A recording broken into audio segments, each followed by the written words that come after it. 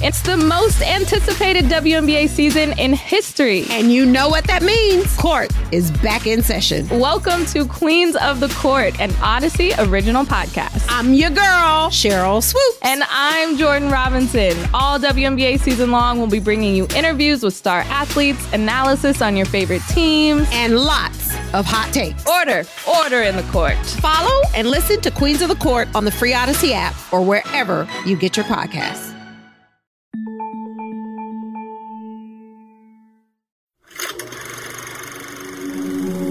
C13 Originals. If you have any tips as it pertains to this story, please reach out to tips@gangstercapitalism.com or our tip line 347-674-6980. We can ensure anonymity.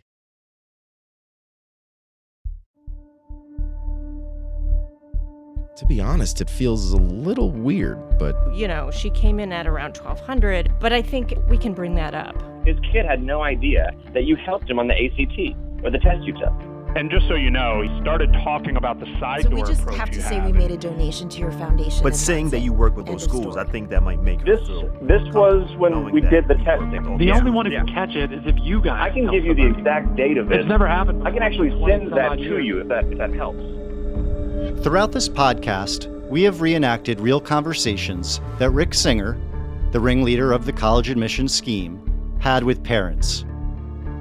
They've all been taken directly from the 204-page affidavit, and all of them make you shake your head. But there's one in particular that we haven't shared yet. First of all, he can get on the plane, according to him, he's like, I don't really feel that bad, I think I'm okay. This is a conversation between Jane Buckingham and Rick Singer. Buckingham is a youth marketing expert and author, who's written a parenting guidebook as well. She's been described as one of the 25 most powerful women in Hollywood. Here, she's speaking to Singer about how they'll get her son to take the ACT in Houston, at a school where Singer pays off a test administrator. But there's a problem. Her son is getting ready to have tonsil surgery in Los Angeles. So Buckingham is asking Singer if her son even has to show up for the test. The request is absurd, even by Singer's standards. This doctor is a little over-conservative. Part of my challenge is that my ex-husband is being incredibly difficult about the whole surgery. And if I take him to Houston and then he can't get the surgery, he's going to be very annoyed with me. So my question is, there's no way for him to not go and it's still to be done, I assume? Oh, maybe I can do that, but I just don't. I have to talk to the proctor to make sure she's fine with doing it. Right. It's the gal who runs the school. Right. So I have to ask her. I just got off the phone with her, but are you okay with that? The roles are now suddenly reversed. Buckingham tells Singer what she is thinking. What I would do is, I would say to you, can you give me a test for him to take at home that we proctor him, that I proctor him? Got it. Okay, yeah. I guess we could do something like that. I mean, that's just, I guess, and it's the only thing I can think of, if you think it's doable. Yeah, so the only other way is that ACT allows a 3-week window, unlike SAT, which is a 3-day window. Right. Singer talks to the Houston-based test administrator, who he pays off, named Nikki Williams. And then he updates Buckingham. So I just talked to Nikki, the gal at the Houston Test Center, and she's back on the 25th of July. It just depends on whether he gets the surgery or not. I know. He can't fly for 2 weeks after that. Okay, so let me call Nikki and ask her if she would have a problem with Mark Rydell just doing this. Yeah. Which would actually make it easier for him to do it because it would take less time. But let me call Nikki right now and see what she says. Singer speaks with Nikki Williams again, and then calls Buckingham back. I said, Nikki, I've been doing this forever. She said, I get it, but this is crazy. To be clear, Jane Buckingham is suggesting that Singer send her a copy of the ACT so that her son can take it at home and think that he took the real thing. In reality, The plan is for Mark Rydell, aka the really smart guy, to show up in Houston and take the test for him. Yeah, I know this is craziness. I know it is. And then I need you to get him into USC, and then I need you to cure cancer and make peace in the Middle East. Yeah, I can do that. I can do that if you can figure out a way to boot your husband out so he treats you well. You're treated better. That's impossible. That's impossible. But, peace in the Middle East, Harvard, the rest of it, I have faith in you. Got it. All right, so I'll tell Mark Rydell now that he's just going to pick it up from Nikki, take it, and Nikki will send us a copy, and your son can take it sometime next week when he's feeling better. Yeah, look, he can take it Saturday. I have no problem with him taking it then. But it's not an issue with that. It can be any time he wants. Right. Okay. After Singer speaks to Nikki Williams one last time, he follows up with Buckingham. Okay, so here's the deal. Okay. So Nikki is willing to do it. We are trying to get ourselves 34 on the ACT. Yeah. It should be noted that a 36 is a perfect score. So Mark Rydell will do that. It can be a 33, it could be a 34, it could be a 35. Right. But, so anyways, she said she would do it. She would send us a copy of the test that we're going to take. Okay. And then even though we're already going to send in his test, there at least your son will have taken the same test. Thank you.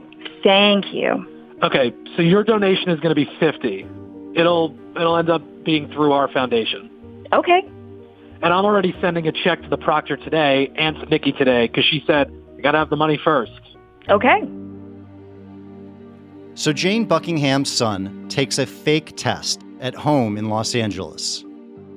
Meanwhile, Mark Rydell takes the test for Buckingham's son in Houston, in the comfort of his hotel room.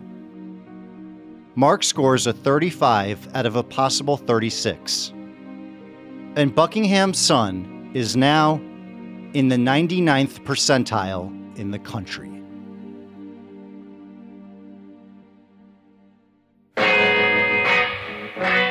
We help the wealthiest families in the U.S. get their kids into school. It's so hard for these kids to get into college, and look what's going on behind the scenes. Jared Kushner became the poster child for admissions preference. Today, that $2.5 million kind of looks like chump change. There will always be rich people applying to schools who want private school advisors. These people have after-school snack advisors. I went to Yale. My son went to Yale. It's Jack's turn.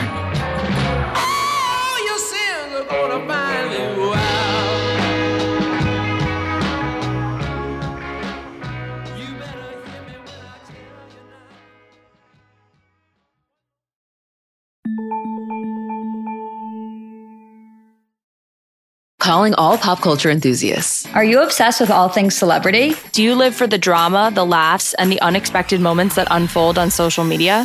Then you're going to want to tune in to the Comments by Celebs podcast. Join us 3 times a week as we deep dive into every aspect of pop culture. Whether it's dissecting the latest trends or just chatting about your favorite celebs, Comments by Celebs has you covered. We have new episodes out every week. Follow and listen to Comments by Celebs on the free Odyssey app or wherever you get your podcasts.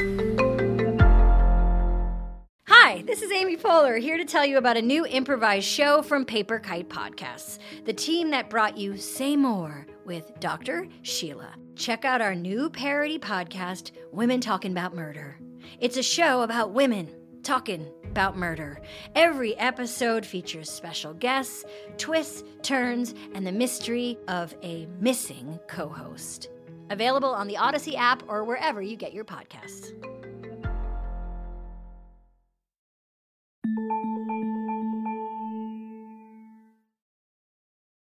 Jane Buckingham and the other parents all used what Rick Singer called the side door, which was his illegal cheating and athletic recruitment scheme.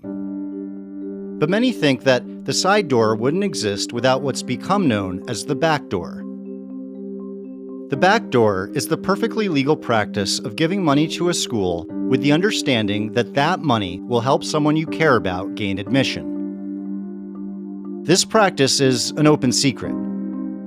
But now, we're going to hear about how it works from the inside. I've had so many conversations with friends of mine where I've just openly said, yeah, I did that. I was a part of that. And they look at me, and they kind of look at me with their eyes wide open, like, what? I was like, 100%. I did that. That's nothing new. And people it's mind-boggling to them. And I'm like, you don't understand how this works. The person speaking is a former development officer for the University of North Carolina at Chapel Hill. Her job was to solicit monetary gifts for the school from donors. In the interest of anonymity, we've altered this person's voice, and we're going to call her Mary. I would just call it the attention scale. You know, how much attention are you going to get for these dollars? I mean, this is a business. It's basically an a la carte menu. Here's what $100,000 gets you. At about $100,000, we're going to start to pay attention. We're going to welcome you to campus. We're going to give you some special experiences. Your application is going to be flagged as having association with a major gift. Here's what $250,000 gets you. $250,000. Okay, we're definitely listening now. We're going to do a lot for you. We're going to talk to the head of university advancement and have a member of the staff personally show them around campus. They're going to sit with the dean. They're going to get a signed basketball jersey with a little message saying, you know, good luck. We hope to see you in the fall. And this is what $500,000 gets you.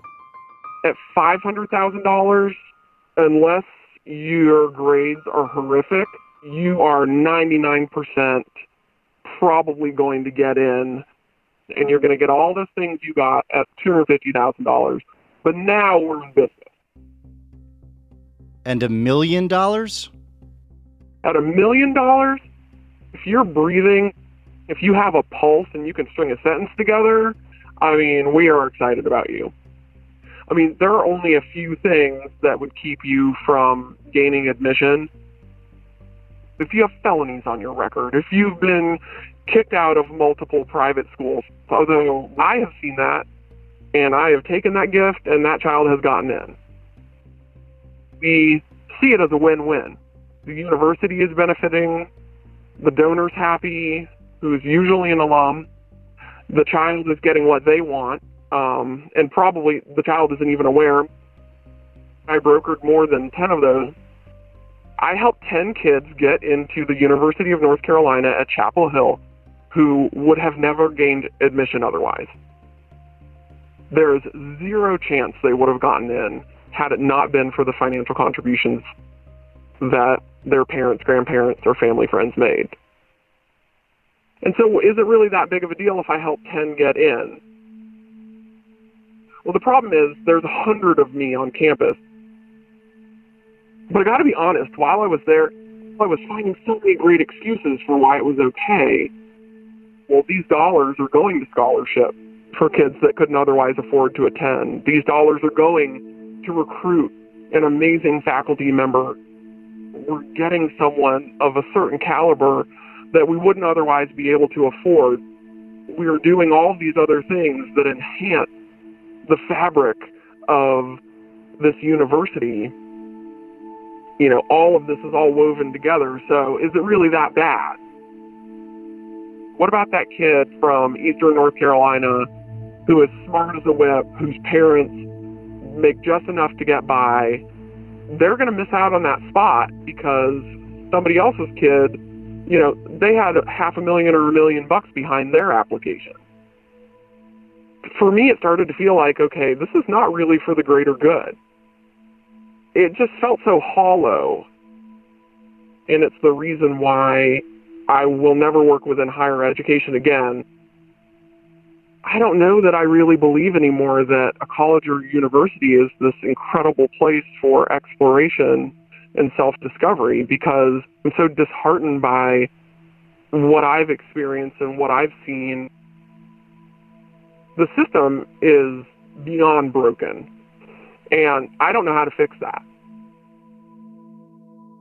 Rick Singer's side door may have never happened without the back door. He saw a niche that he could fill by catering to the rich, but not the super rich. The super rich don't need the side door. They donate buildings and give incredible sums of money directly to the schools. No middleman needed. But many say that the back door, a practice that perpetuates legacy and entitlement, is really what's broken about the system. I remember first thinking about this when I watched the TV show Who Wants to Be a Millionaire. In the admissions process, if you're rich, there's a variety of lifelines. You know, if you don't have any special preference and your record doesn't look good, it might never get a second look. But if you're connected, it gets a second look. So you're rescued by a lifeline. That's Daniel Golden. He's a journalist, author, and Pulitzer Prize winner who wrote the best-selling book, The Price of Admission: How America's Ruling Class Buys Its Way into Elite Colleges, and Who Gets Left Outside the Gates. Jared Kushner, a long time before he married Ivanka Trump and became the president's son-in-law and advisor, he became the poster child for admissions preference. His father, Charles Kushner, was a very wealthy real estate developer and had no connection to Harvard whatsoever. And yet he pledged $2.5 million to the university around the time Jared was looking at colleges. And Jared was an average student at his high school, and yet he got into Harvard while better students in his high school didn't. Now, of course, today, that $2.5 million kind of looks like chump change compared to what it looks like some people are willing to pay to get their kids in. If you're a billionaire, nowadays you might give $10 million or more to a college. College is a big business, so colleges prostitute academic standards and admission standards for the sake of revenue. So influential and powerful and wealthy people across the ideological spectrum, the system benefits them. The other part of the flawed system that Dan speaks about is something called legacy. Legacy is a preferential status that is given to applicants applying to a university whose parents or relatives are alumni. Many argue that it's set up to perpetuate status. Although legacy may be controversial, politically, it's something that seems to be nonpartisan. You know, Democrats and Republicans don't agree on much these days, but they agree that, they want their kids to get a preference at the college they went to. So, it's hard to pass any legislation otherwise. And, I don't think the colleges are ever going to do it on their own initiative. So it's a difficult thing to see it changing in any major way. I mean, this current scandal will result in small changes at the edges, but I think that's about it. The myth, and maybe we've built this myth up, but the commonly shared myth is that through education, anyone can move up. And this case shows us, no, it's money. It's money that moves you around. That's Caitlin Flanagan. You heard from Caitlin in episode 3. She's an author and journalist now, but she began her career as an educator at an elite private school in Los Angeles. And then she was promoted to the college admissions office at the school. She says she hated that job, especially the one day every year that the acceptance letters arrived. When the admissions letters came out, the office would be stormed. It was kind of like the end of the World Series. Like when you go back and forth, like there's the dugout of the losers. It's like, the worst day of their lives. They're trying not to cry. And then you keep going to the field and there's the winners and it's just this intense joy. So it would be this horrible thing where you'd have these huge flowers would be delivered to our offices, champagne in baskets. And at the same time, people are coming and they looked like their kid had died. The level of grief, the level of trauma, and in some cases, the level of anger was beyond my descriptive powers. And there was a parent, he had gone to this Ivy League college, let's call it Yale, and his older son had gone in, but the younger son, we'll call him Jack, didn't get in. And the father screamed and everyone heard, "I went to Yale. My older son went to Yale. It's Jack's turn." It was so filled with legitimate anguish and legitimate rage and an absolute conviction that this kid we're calling Jack, it was his turn. Like it was his turn to go on the jungle gym, or it was his turn to get the ice cream. It's his turn. His father went, his brother went. It's his turn. And it was just galling. And they truly believe people are stealing their turn, that this belongs to us, and something's happened and it's getting stolen away. And I think that when you get now to the current day with this scheme, I guarantee you the thinking of the parents is this: this system is irrational. Therefore, I can do an irrational thing to hack into it. And that's why we're all so repelled by this. But not everyone agrees. Some believe that legacy is valuable. We have in American history a sort of tradition of this kind of thing. I mean, nobody was enraged at the concept of the Kennedys all having gone to Harvard. The Kennedys said, well, we're not just going to come in here and take things. We have some sort of sense of, quote-unquote, noblesse oblige, which is even something that Harvard acknowledges now. It says that it doesn't want to train merely the future academics of the world. It wants to train the future leaders.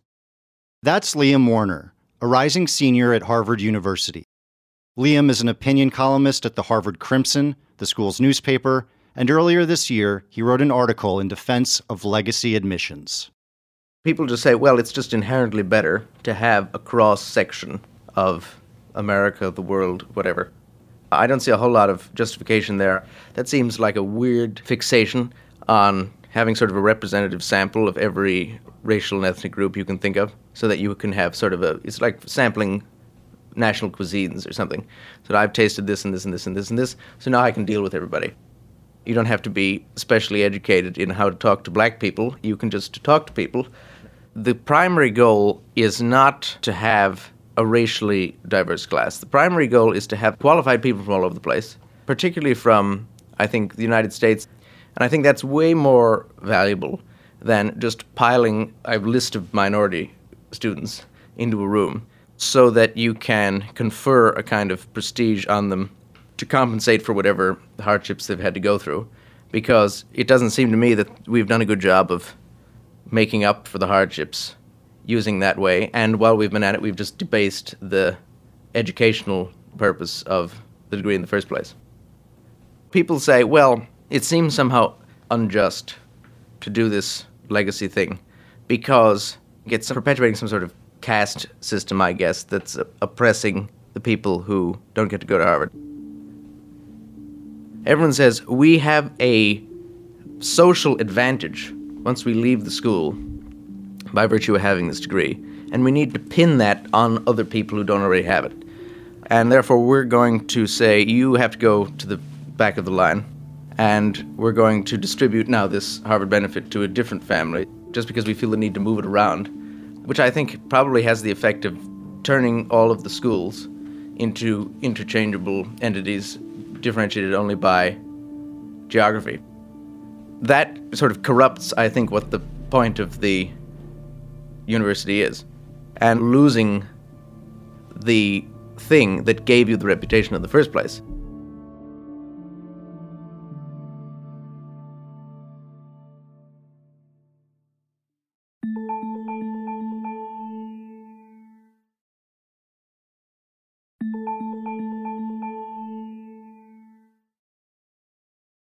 For those who aren't looking for a side door or a back door, and aren't legacy applicants but are looking for a little extra help, there are admissions experts, especially in cities like New York. It's New York. Where you start is where you finish.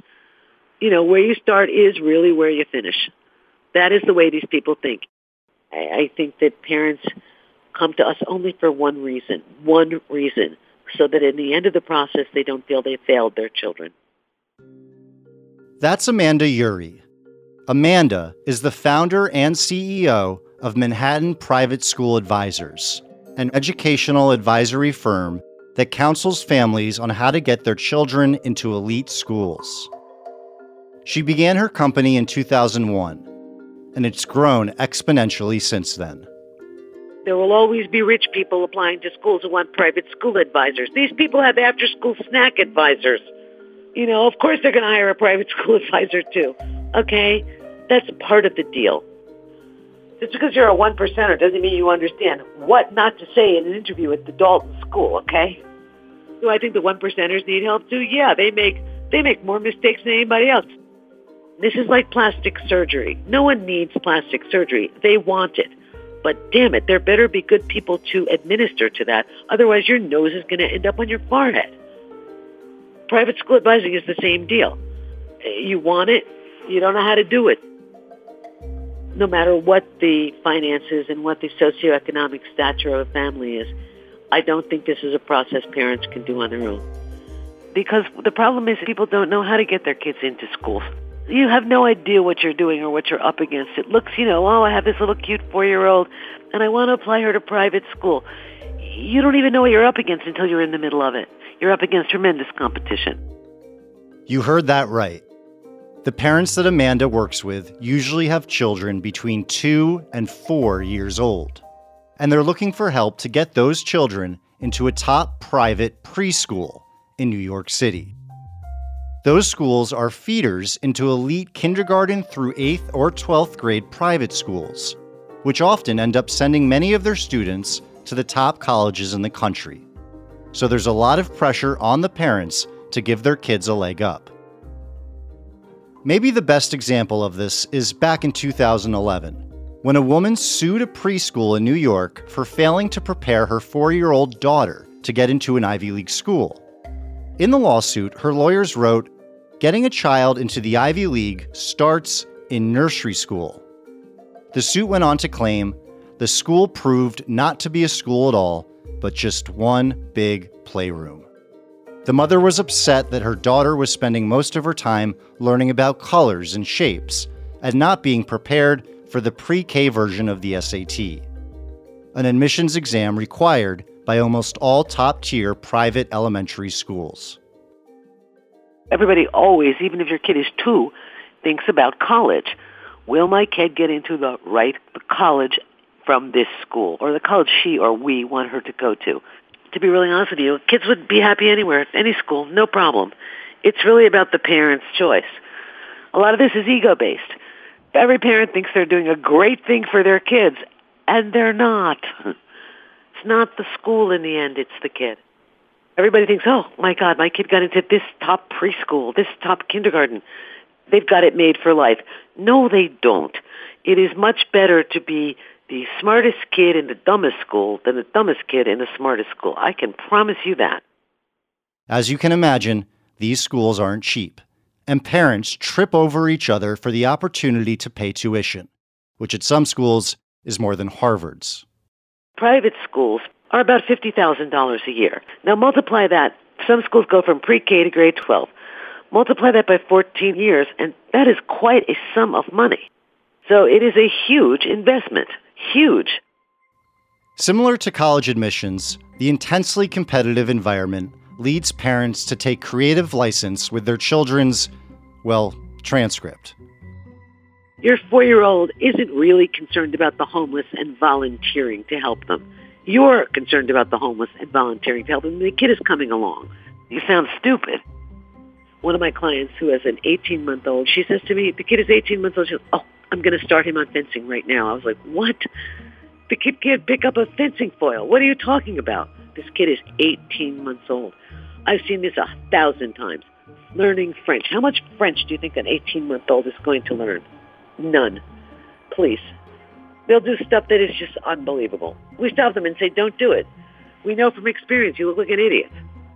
A kid who can eke out Twinkle, Twinkle, Little Star on the violin is not the next Mozart. Every time we see a parent essay or says the word genius, we say to the parents 2 things. 1, schools don't really want a genius in the class. The teacher has to devote too much attention to that child. Number 1. Number 2 is, how do you know your kid's a genius?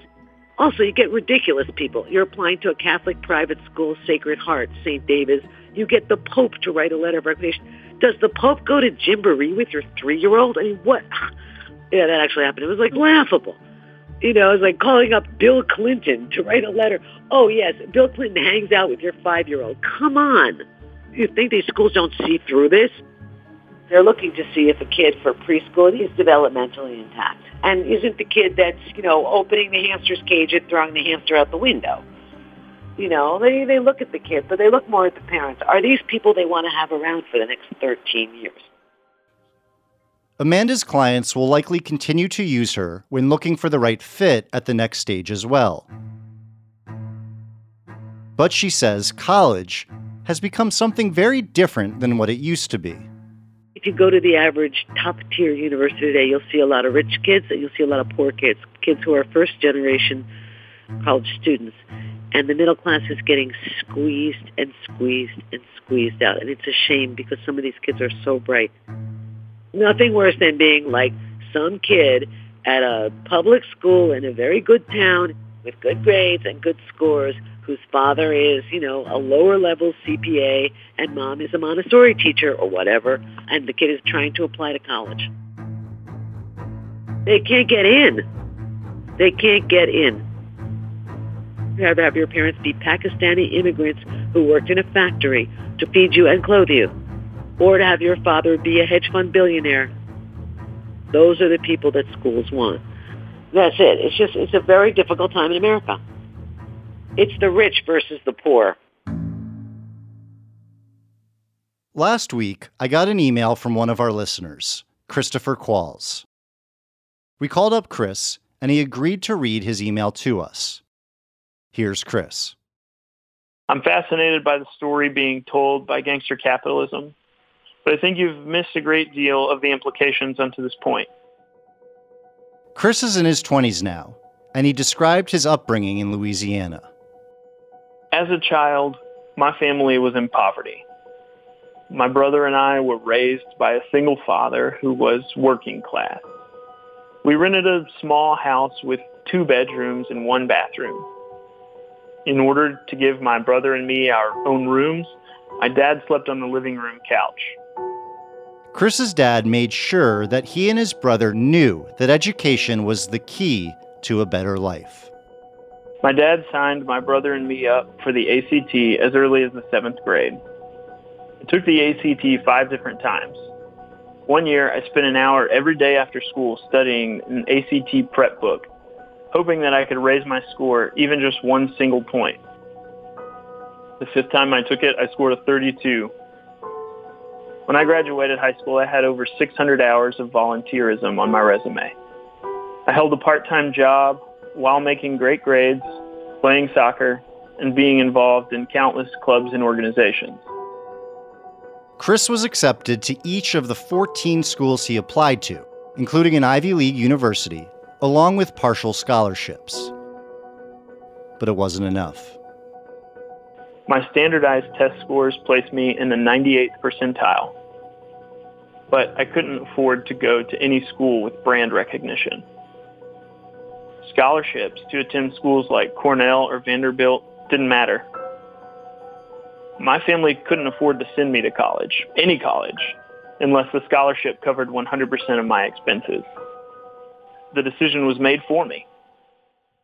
Chris was left with only one option: attending the state school in Louisiana that gave him a full scholarship. He lived at home, commuting an hour each way to avoid rent. And he got his degree in just 2 years. I had dedicated all my academic life to the dream of advanced degrees from Ivy League schools, leading to connections with the world's movers and shakers, and a fulfilling and incredible career. I have a genius-level IQ, but because I could not afford to get a shiny diploma from a fancy school, I spend my adult life under-earning in my career. I have a limited network since I could only afford to attend a school close to home. I was able to achieve a college degree for free, and for that, I'm thankful. However, the upward mobility afforded one by a school like mine is quite limited. Compare that to the children of powerful, wealthy families who can afford to pay massive bribes to secure spots in schools that command respect. YouTube famous teeny boppers who brag about their interest in partying can purchase an education that sets them up for more career success and, in return, greater economic opportunity and wealth than I could attain as a high-level but poor student. This is generational. Power and wealth are maintained by these families, while those of us from the working class and middle class are duking it out to scrape up a job that pays slightly better. We work our entire lives for the opportunity to get hired at a top-tier firm or participate in the upper levels of a successful company. We are incapable of purchasing our place in society. That is the truly devastating part to me about this scandal. Rich families can afford better opportunities, while those who strive to achieve something better for their families are truly only fighting for leftovers. It is better to be rich and incapable in America than it is to be competent and poor. Thanks for listening to episode 5 of Gangster Capitalism. We would like to hear from you, the listeners. If you know anyone who has cheated, has been accepted into college through illegal means, or has a story to tell about this scandal, please reach out to tips@gangstercapitalism.com or our tip line 347-674-6980. We can ensure anonymity. As we prepare to close on this chapter of Season 1 of Gangster Capitalism with the upcoming 6th episode, we just want to say thank you for listening and for all of your continued feedback. We always love to hear from you, so if you like the podcast, please rate and review it. Gangster Capitalism is a production of C13 Originals. It's written and directed by me, Andrew Jenks, and Zach Levitt. Executive produced by me, Chris Corcoran, and Zach Levitt. Produced by Lloyd Lockridge, Perry Crowell, and Terrence Malangone. Editing by Perry Crowell and Zach Levitt. Mixing and mastering by Bill Schultz. Artwork and design is by Kurt Courtney. Original score is by Joel Goodman. And the theme song is Your Sins Will Find You Out by Eli Paperboy Reed. For more information, go to gangstercapitalism.com and follow us on Instagram @gangstercapitalism or on Twitter @gangstercapital. You can always follow me on Twitter and Instagram @Andrew Jenks.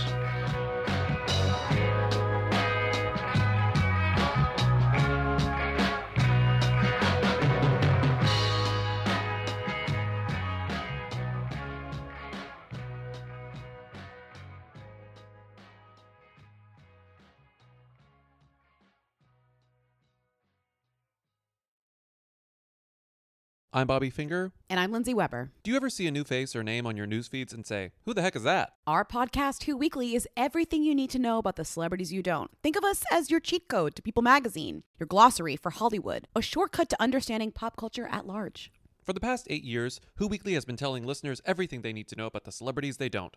The New Yorker says we spelunk deep into the demi-monde with convivial delight. That's a direct quote. Mostly, we're going to explain to you Irish star Barry Keoghan's sudden rise to fame and relationship with a not-so-under-the-radar pop princess named Sabrina. The fake wedding Real Housewives star Cynthia Bailey had to promote a limo rental company. And why all the Gen Zers you know are talking about a guy named Benson Boone. Each episode goes deep into the biggest celebrity stories of the moment. And if you're still confused, we even have a weekly call-in episode where we answer the most burning celebrity queries. Who Weekly airs twice weekly with brand new episodes on Tuesdays and Fridays.